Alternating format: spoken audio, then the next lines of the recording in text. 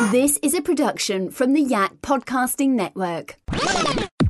The home for your growing sonic map of local voices, united in their commitment to the best in podcasting.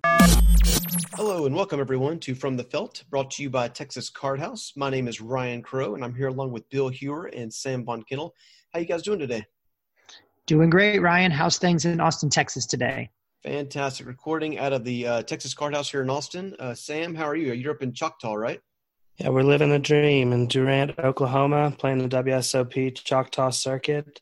Got our first cash last night. We played 6 events and bricked the first 5, so it felt good to get it. It was a medium cash, but we'll take it nonetheless. Heck yeah. How about you, Bill? You were in Vegas last week, weren't you? Yeah, went to Vegas for a conference for people who own casino party companies and got to spend some time with some really good friends, did some gambling, did some partying, and I'll be honest, I'm ready to go back. Had too much fun. Yeah, well, hopefully we'll be able to get back out there here pretty soon. Well, look, today what I was hoping to do is actually want to go back to a day that most people in Texas will know fairly well, and actually people across the country will probably have heard of to some degree, and that's May Day, the day that the Houston Vice and DA and whatever groups there were essentially raided Prime Social and Post Oak Social Club, which, I mean, obviously, Bill, you had firsthand experience, and Sam, I think you've got a little story to tell as well. So what do you guys think about that? Let's jump into that, and I'd really like to hear kind of your perspective on what happened on that exciting day. Well, May 1st is not a day that I'm going to forget anytime soon. It started just about like any other day. I actually had a bunch of meetings set up that day. And correct me if I'm wrong, sorry to interrupt, but it wasn't that was the day after the House Bill 2669 actually went in front of the committee. Is that correct? That's right. Yeah, I came out to Austin and came to sit in on that hearing. Woke up really early that morning to head to Austin and noticed there was water underneath the floorboards in my closet next to my master bathroom. So I had water basically leaking from all over the place and had to get that fixed. So while I was making that drive back and forth to Austin, I had set up insurance adjusters to come out and take a look and start getting repairs done. So besides that, I had a lunch date with my ex-girlfriend's son at his schools, and I had an action-packed day planned. And it all started with me leaving the house, driving right outside my neighborhood. No more than a minute after I get outside my neighborhood, an unmarked car rolls up behind me and flashes its lights at me. So I pull over at the gas station thinking that I must not have made a full and complete stop when I left the neighborhood, so I'm just going to get a ticket, and then I'll pump my gas and be on my way.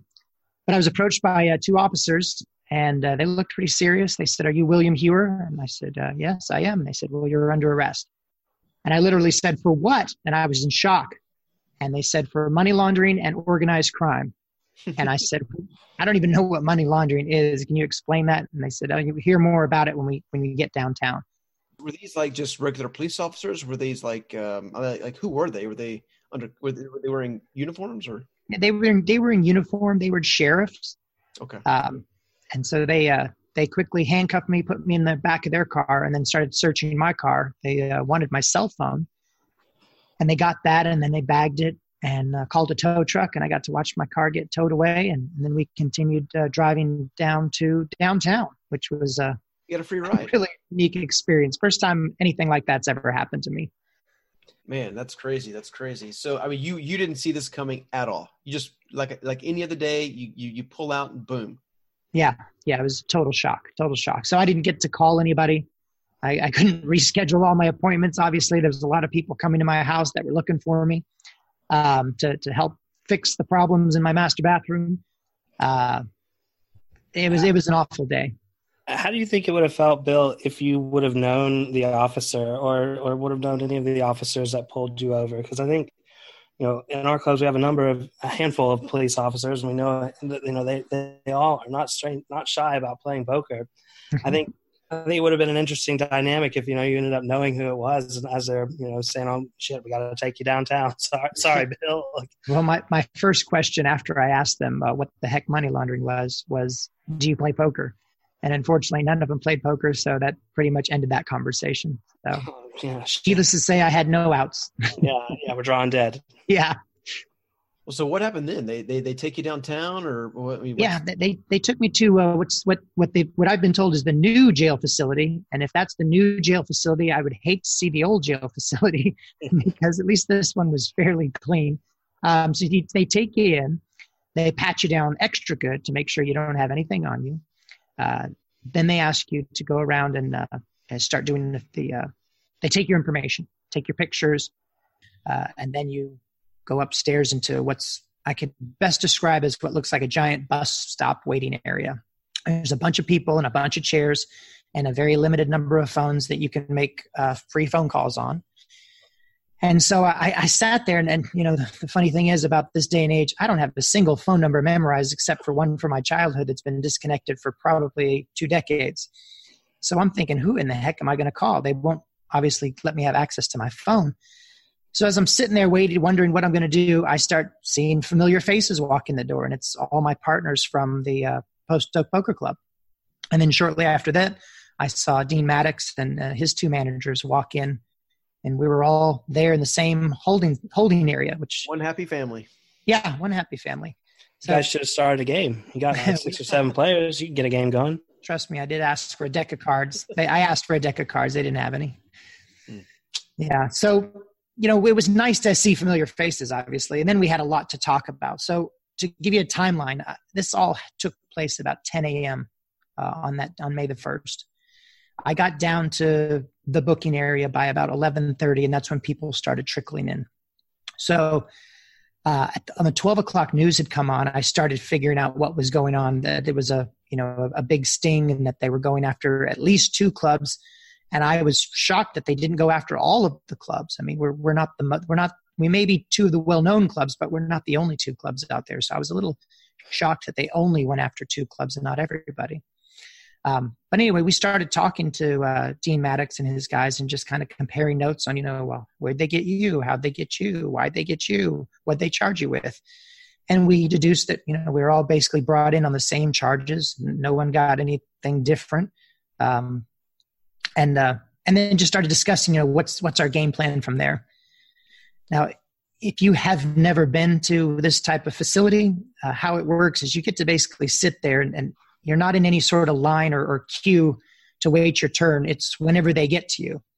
And they didn't get to us until the next morning, where we actually got to meet with a public defender and discuss going in front of the magistrate judge to hear what our bond would be. So during that time, so this is the next day. You've been there. I mean, you spent the night there? Yeah, and there's nowhere to sleep. These are all chairs. You can't fall asleep because you have to wait to hear your name called, and that could get called at any minute. So you're just patiently waiting, and you're looking around at people and saying, "Hey, was that guy here before me, or did I come in after that guy? Who's next?" But there's no rhyme or reason to when your name gets called. So you did not go to sleep that night? Oh no, I didn't sleep at all. Is there any point in the night where you're starting to think like, I know you guys have worked with each other and you've known each other, but do you ever question any of them? Like, wait, were one of them money laundering? One of these guys, running a book or doing something? Were you ever starting to accuse each other at any point? Not really. I think Post Oak was looking at Prime going like, well, did you guys do something bad? Who's pointing fingers at you? Yeah. They do something bad, but I know my team didn't do anything bad. I mean, we actually set our club up where none of the owners had access to the money. Like there's no way for us to touch it. It would go from the player to the cage, and then our deposits would be handled by security. So we built that in, so we never had to worry about, well, did this owner take something he shouldn't have taken, or did that owner do something? Well, it was kind of pre-thought out.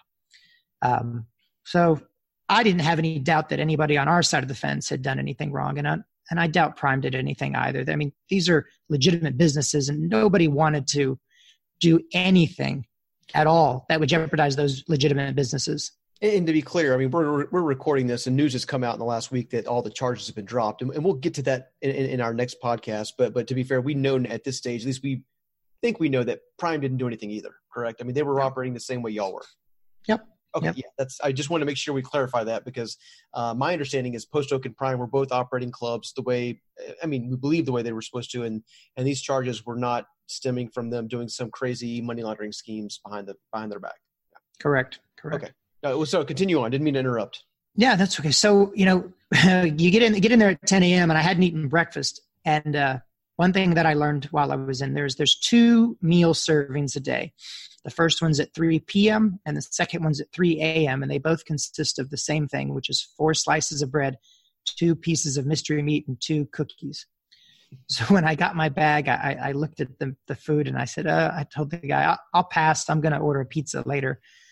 And they all laughed about that. But when later came at 3 a.m., I was so hungry that I was ready to fight people for my bologna sandwich. So they never brought the pizza, huh? No pizza never came. And I'm disappointed in Domino's for that. Apparently they don't deliver to jail. Yeah. Neither does Grubhub. So anyway, the next day we finally got to see the magistrate judge. And that was, again, newsworthy information that they put all over Channel 13. Where we got to stand in front of the magistrate judge and talk about our bond. Now, unfortunately, we get hit with a $50,000 bond, which means, we've got to come out of pocket $5,000. Sounds like chump change for organized crime boss like yourself, right? Yeah, well, since we're not that, we don't have that kind of money just laying around. But we had a good lawyer that helped us take care of it. And how was that? $50,000 seems. I mean, it seems extremely high. I mean, they must have really thought you guys were something else. I mean, that's serious money. Yeah, it really was serious money, and I don't understand why we got such special treatment regarding the bond, but we definitely didn't get any favors done. That's for sure. They just enjoyed your company, I guess. Yeah. So after magistrate judge gives us our bond, this is about noon on Friday, or noon on Thursday. We get to wait some more. And then finally they say, okay, you guys aren't getting out of here till late that night, so you're going to have to go to a holding tank, which is, just like you see on TV. It's a big room with a lot of other people. You get to go down and they strip you down, make sure you don't have anything, any weapons on you or any drugs, put you in an orange jumpsuit, and then you head up to the pod where, you meet 20 or 30 other guys that are all kind of in the same boat you're in. Wow. So you got the attire and everything, the orange jumpsuit. I mean, I'd love to see a picture of that. No, it was awful. Can we put that up as your picture on the podcast? Like, I mean, you've done serious time if you've worn that thing, right? I mean, well, luckily I only had to be in that thing for an hour. So I literally, they march us up there. We go in there and they had beds. And believe me, I was happy to see a bed because I was already really tired. And I just wanted to rest to gather my thoughts to get ready for what I had to do when I got out. And so I got my pillow and blanket, laid down on my bed, and I think I laid down for 10 minutes before they said dinner time. Now, by now, I'm super starving because I really didn't eat much of that second round of bologna sandwich. But dinner wasn't anything to be impressed with either. In fact, I remember it was a Franken beans, a little salad, and a piece of cornbread. And then there was this little packet of juice powder. I gave everything away but the cornbread, and took the juice powder and made a little, got a little cup and made a little Kool-Aid juice with it. It was pretty good. It was for what I'd eaten so far. So cornbread and Kool-Aid was my dinner that night, and I loved every morsel of it. So at this point, you've been there for roughly 36 hours, and then they just say, okay, here's your bond. You post it and you got out. I mean, what happened then? Well, no, after you get bond, you post it, they process it, and then they take you back down. You get to put your clothes on. You sit in another waiting area and you wait for release. And that's, the best part because you're getting out soon. And then I start watching the news, and I see that the news vans are stationed right outside the back door of the jail. So I kind of figured this is all a big setup. The powers that be called the news crews, had them waiting right out back, wanted to get us, looking like we had not slept in 36 hours and had only eaten a piece of cornbread and a bologna sandwich, and get us doing that old perp walk and make us look bad. You make us look worse than they've already done, where they spent the entire day, rebroadcasting the same story over and over and over. But luckily, there was a really nice guy who was there at the jail to let us out that day. And he told us, he says, hey, you guys have somebody waiting for you to the right of that door. If you dart out that door and jog right, the news won't be able to catch you. We'll sit here and wait until they get back in their van. So that's what we did. We sat there, waited patiently. The news crew got tired of waiting in the sun. They jumped back in their van, and the second they did, we darted to our car, and they didn't get any of us on camera. So big thank you to that guy who helped us out. Oh, that's very cool. Very cool of him. Well, man, let's talk about like the fallout from that. Like, did you realize when that was going on, when you're sitting there in jail, doing hard time with the Prime guys? Did y'all realize like how big of a news story this was going to be? Honestly, I didn't. We had made some phone calls, and people were telling us that it had made national news, which shocked me. I mean, I was just in shock that something like this had made national news. But I actually had it as far as Florida. I had an aunt call me, and she said she saw a video hoping that it wasn't me and hoping everything was okay. And so, yeah, I know that it's scoped as far as Miami Beach, Florida. So. Wow. Well, they know better than to come after Mr. Von Kennel. Like, yeah. I said, yeah, we're still good. Yeah. I don't think Texas wants to declare war on Sam Von Kennel. That just would not go over well. I actually had a funny story about May Day. I was on the phone with Dan Kiebert when Prime was getting raided. He called me and he said, "I wanted you to know that something's going down in Houston, and the cops are outside Prime right now." And at the time, Post Oak wasn't open yet for business, and he said, "We don't know if we're going to open yet. I'm going to call some of my employees. I'm going to call some of my partners." And real quickly, he says, "Hey, Sam, I got to go." And, somebody's at the door. And I found out a little bit later that was actually the same sheriff's department, the same guys who went and got Bill and the gang. And that was them rustling up Dan from his house. And so, at this point, my phone is ringing off the hook. I'm getting calls from everybody I know saying, Have you heard the news? And I'm starting to worry what's going down in Austin. Should I show up to the office and should I go to work today, or should I get on the run? Partly kidding, but yeah. Yeah. So I actually want to dive into that, what you just said, Sam. Like let's talk about the fallout from that. And really it's the time between when this all happened on May 1st and when the charges were dropped just last week. Let's talk about like what actually happened in Houston and then across the state, and then just the perception nationally of the state of Texas and what was going on. Because, from my perspective, my phone was blowing up as well. Every club in the state was calling me saying, "Hey, what's going on?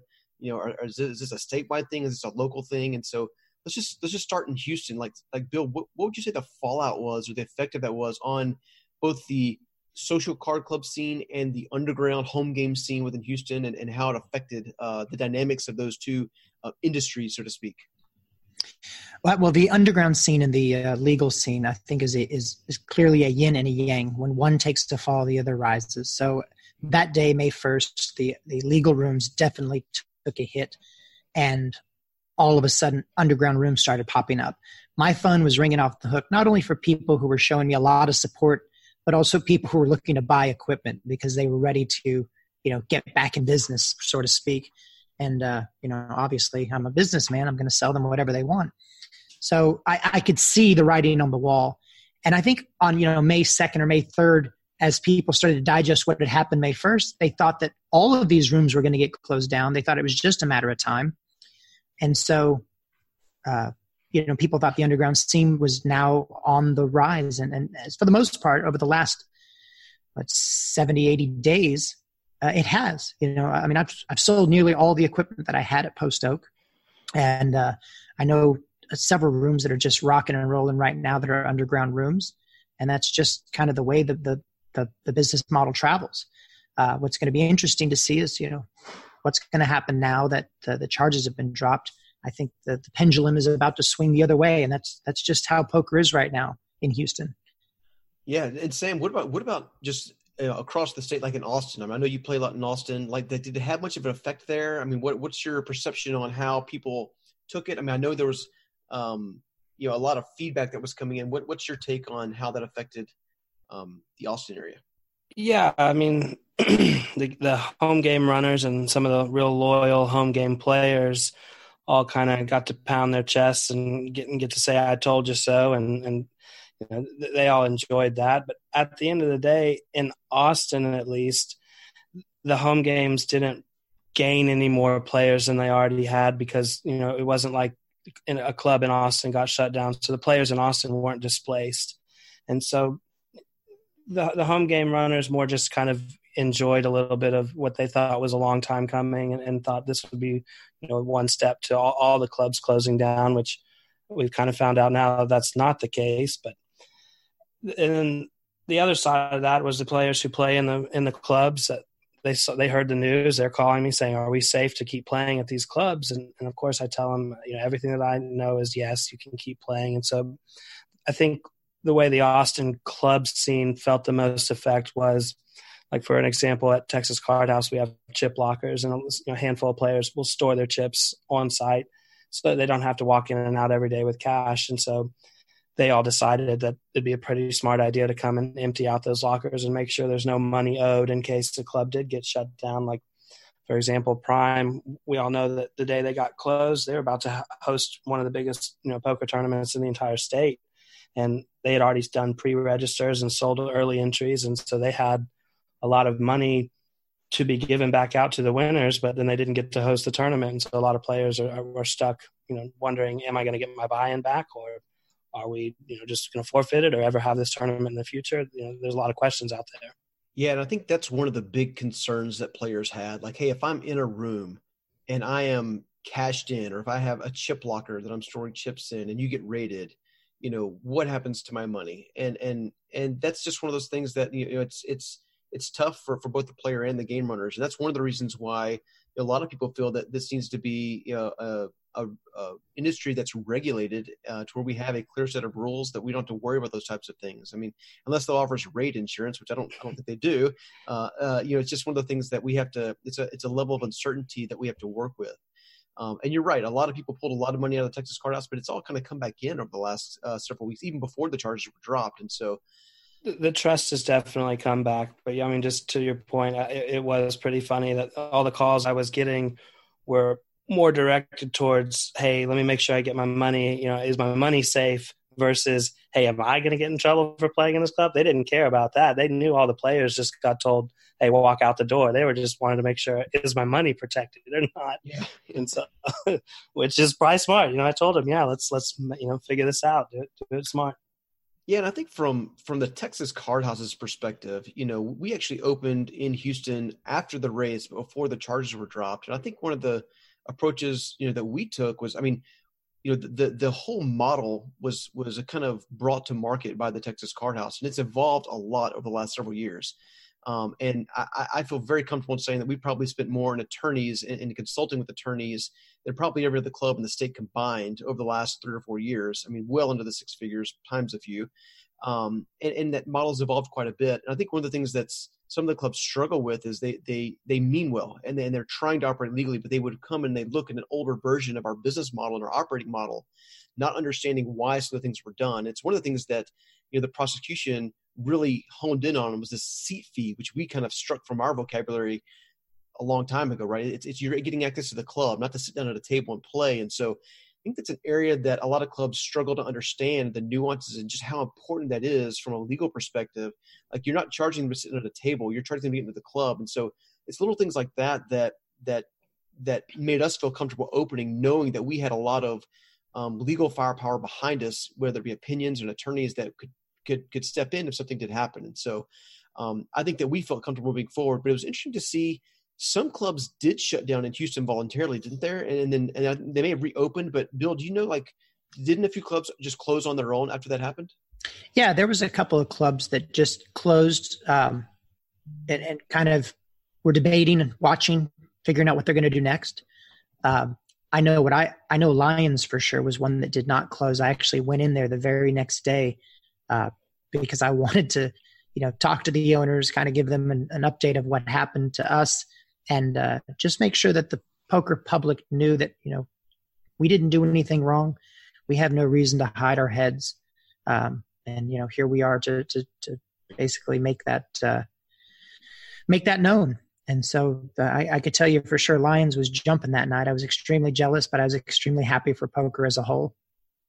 I think it's interesting to point out on Lions, Bill, aren't they like literally less than a mile and a half away from Post Oak and Prime, where Prime and Post Oak used to be? I mean, it's in between them, right? It's in between them, yeah. So like, yeah, no wonder they reaped huge rewards that day. I mean, I guess they took a risk in, actually that is a real risk in opening up that day and continuing to open, knowing that your neighbors just got raided. But yeah, they struck a gold mine during that day. It seemed like I called them and they had wait lists full for days, which is great. Like that's good for the community that the players are supportive of the business model. Like that's what they want at the end of the day is poker. And so I think that's great. I'm extremely happy that they did stay open because it just shows that, they believe in their heart of hearts that they're not doing anything wrong either, that by the letter of the law, we're all doing the right thing.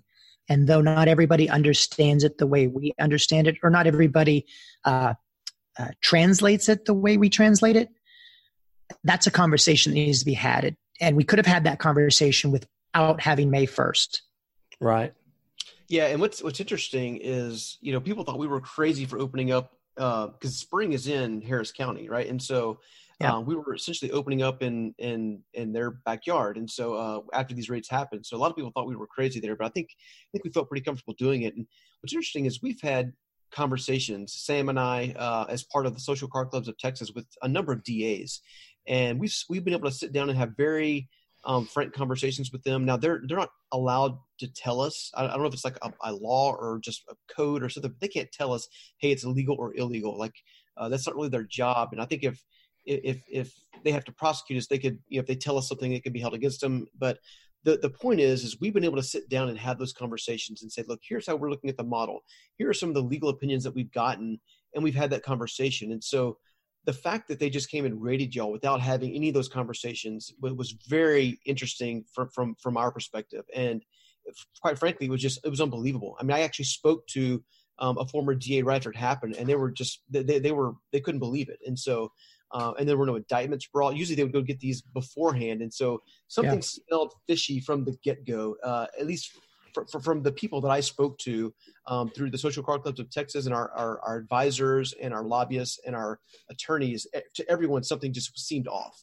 Did y'all get that perception as well? Absolutely. There's a lot of big questions lingering. One of them, just like you said, is why didn't they have these conversations? Why did they execute May 1st the way they did? Some other real questions that need to be answered is, this investigation, according to the news, had been going on for 2 years. Those who are in the inside know that neither club has even been open for 2 years. But okay, let's say you've been investigating for 2 years. Why did you wait 2 years to raid the clubs? If someone else was doing another first-degree felony, murder, rape, kidnapping, whatever, would you wait 2 years to bust them? That's one big question I have of why did they wait so long, on top of why didn't we have conversations about this rather than just going straight to the bust. I think in our next podcast, when we talk about some of the reasons why the case was dropped, is going to make it clear why they waited or why it happened on May 1st, 2 years after the investigation had started. Yeah, and it's interesting because this exact scenario or something very similar played out in the Plano area. And essentially they sent letters to all the clubs saying, hey, shut down or else, and they all did. Now, one of the things we'll also talk about, I think next one is, did they really think you were laundering money? Did they really think you were organized? Because some of the people may have thought that. And I'm just kind of playing the devil's advocate there. They may have actually thought that. Someone who doesn't understand the industry, who doesn't understand how the card clubs work, they walk in, they see all this money floating around. They don't understand that's the players' money. You're not taking all that in. You're not taking money off the table. If they don't have a full understanding of it, they may have actually thought that. And that's something we can dive into next time. But I really thought it was interesting that they could have also just sent a letter like they did in the Dallas area, and all those clubs did shut down. Yeah. Right? I think they did, but I think for Houston and for Austin, it's a little different at this point because we'd already received what we would say is permission to do what we were doing. We'd received opinion letters from city attorneys. We had received video statements from Vice and HPD. We had done our due diligence. We'd even talked to city councilmen, and they said, now, don't really like the idea if you do it on Post Oak, go put it over on Westheimer or Richmond. But the fact is there were a lot of conversations had to get us to where we were. We didn't just go out one day and say, hey, let's copy Austin and open up a poker club in Houston. We did a lot of research on the topic. So if a letter had been sent after the fact, we would have had the conversation, well, we've got letters too. And then that would have been a whole different conversation. We couldn't have just closed at that time.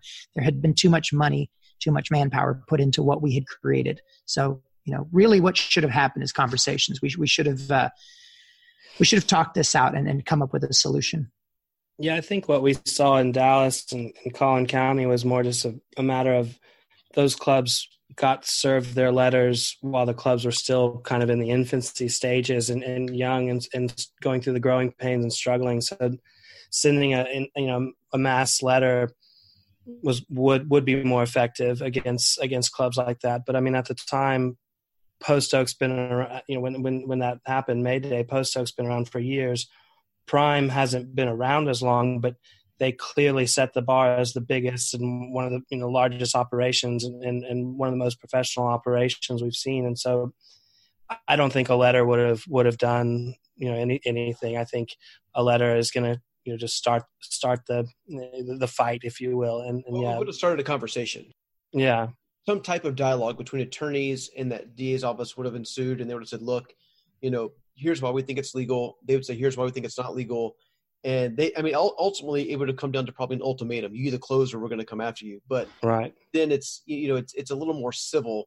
But that just didn't happen, which I would have thought if you would have asked me, on, the end of April, whether any club was going to get raided, I would have said no. I would have said they're going to reach out and say, hey, we don't think this is legal. You need to start shutting down. Coming in guns blazing, so to speak, or guns drawn, not blazing, but seemed a little overkill to me. But that's just my take on it. I mean, some people may disagree, but I just feel like it could have been handled in a much better – I mean, I'm talking about the actual act of shutting you down could have been handled much better. And it's interesting that the news cameras were literally there as it was happening. I mean, that probably was not an accident either. No, that definitely was an accident. And obviously what we saw in the news was way more interesting than a conversation that could have been had. I think the conversation just would not have made the 12 o'clock, 5 o'clock, 6 o'clock, 7 o'clock, 9 o'clock, and 10 o'clock news. And the Florida news. You gotta get the Florida news. Come on. Yeah. Well, excellent, guys. I mean, I think we're at about a half hour. Is there anything else you guys want to cover on this one before we wrap this one up? I just want to say thank you to all the people who really supported us that day. We got I had a huge wave of people calling me, texting me. Somebody even offered to give me $20,000 to help me out because they thought all of our assets and money was seized. Luckily, that didn't really happen. The county only seized our business bank account, which had literally a negative $20 in it. They had to put money in that account to make it whole. And that was because we had just moved from the old location to the new location and pretty much spent all our money, making that move.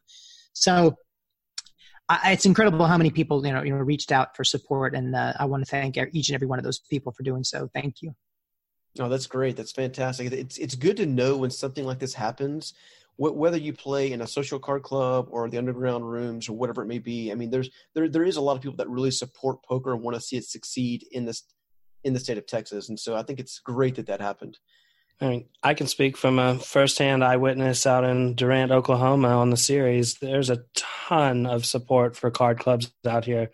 All the players, majority are from Texas, and they're all wearing their local card house gears. I mean, I've seen Kojak's gear. I've seen Prime gear. Actually, I've seen Texas Card House gear. And everybody comes together and likes talking about, hey, where are you from? Texas. Okay, what club do you play at? So yeah, I think the support across the state is big enough that it's now traveling on the circuit, in Oklahoma and in Las Vegas and everywhere it goes. So I think that's great. No, absolutely. Well, I think with that, we'll go ahead and wrap it up. I want to thank everyone for listening. Just as a reminder, you can actually hear any of our podcasts. Go to our website, texascardhouse.com. Click on the podcast link at the top of the page and subscribe.